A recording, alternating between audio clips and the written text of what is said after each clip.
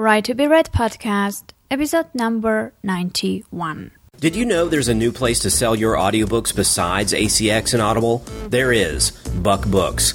Authors, I know most of your audiobooks are sold exclusively through ACX, but on any new books you have, a one-day sales pit stop at Buck Books is a no-brainer. When your narrator finishes your audiobook, send us the files and we will feature it to tens of thousands of our active subscribers and growing for one day only. You get some great sales, and the very next day you can upload it exclusively to ACX. This is a great way to help offset the cost of production on a new audiobook and start building a strong relationship with the world's hottest free book promotion service, Buck Books. Not sure how to go about getting your book made into an audiobook or having trouble deciding if audiobook production is right for you?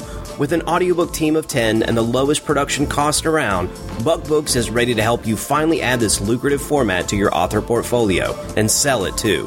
For more information, send an email to john@buckbooks.net. That's John, John, @buckbooks.net. You are listening to the Right to be Read podcast, and this is your host, Ani Alexander. Hello everyone and welcome to the Right to be Read podcast, the podcast that inspires and encourages writers.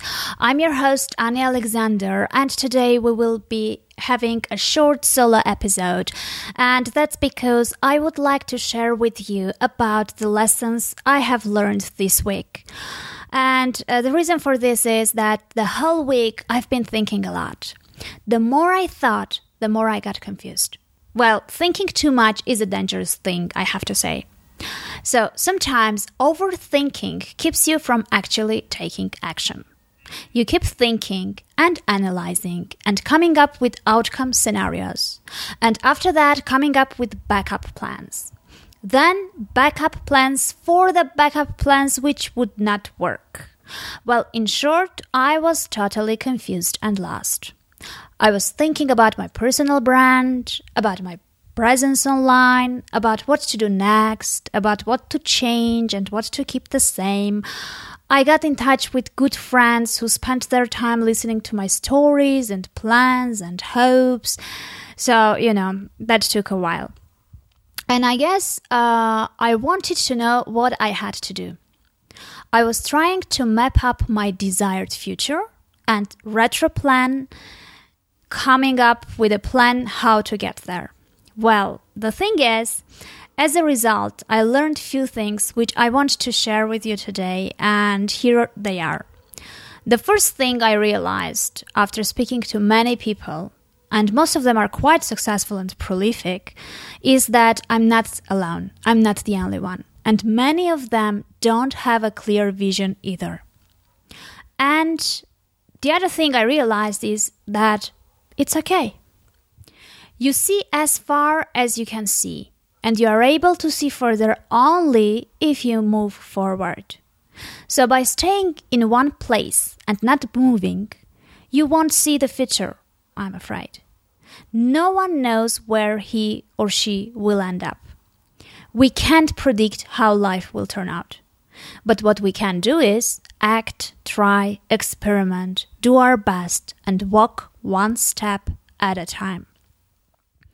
The other thing that I understood was I was stuck because I felt overwhelmed. And I was overwhelmed because I was dreaming big. And please don't get me wrong, dreaming big is good. The thing is, when you are planning your actions looking at the big dream, it may feel impossible. Reaching that big dream may feel very complex and complicated.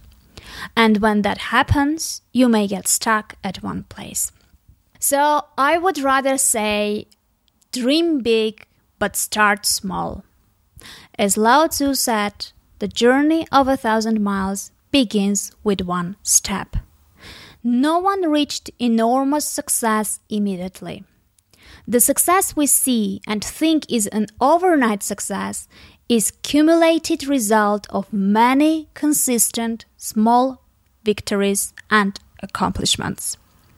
So instead of feeling confused and instead of panicking because I did not know what to do next, all I had to do was take the first step and see where it takes me.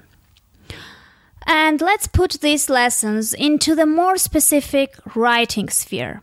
And putting it there, I could say that don't think too much whether you are good enough or not to write a book.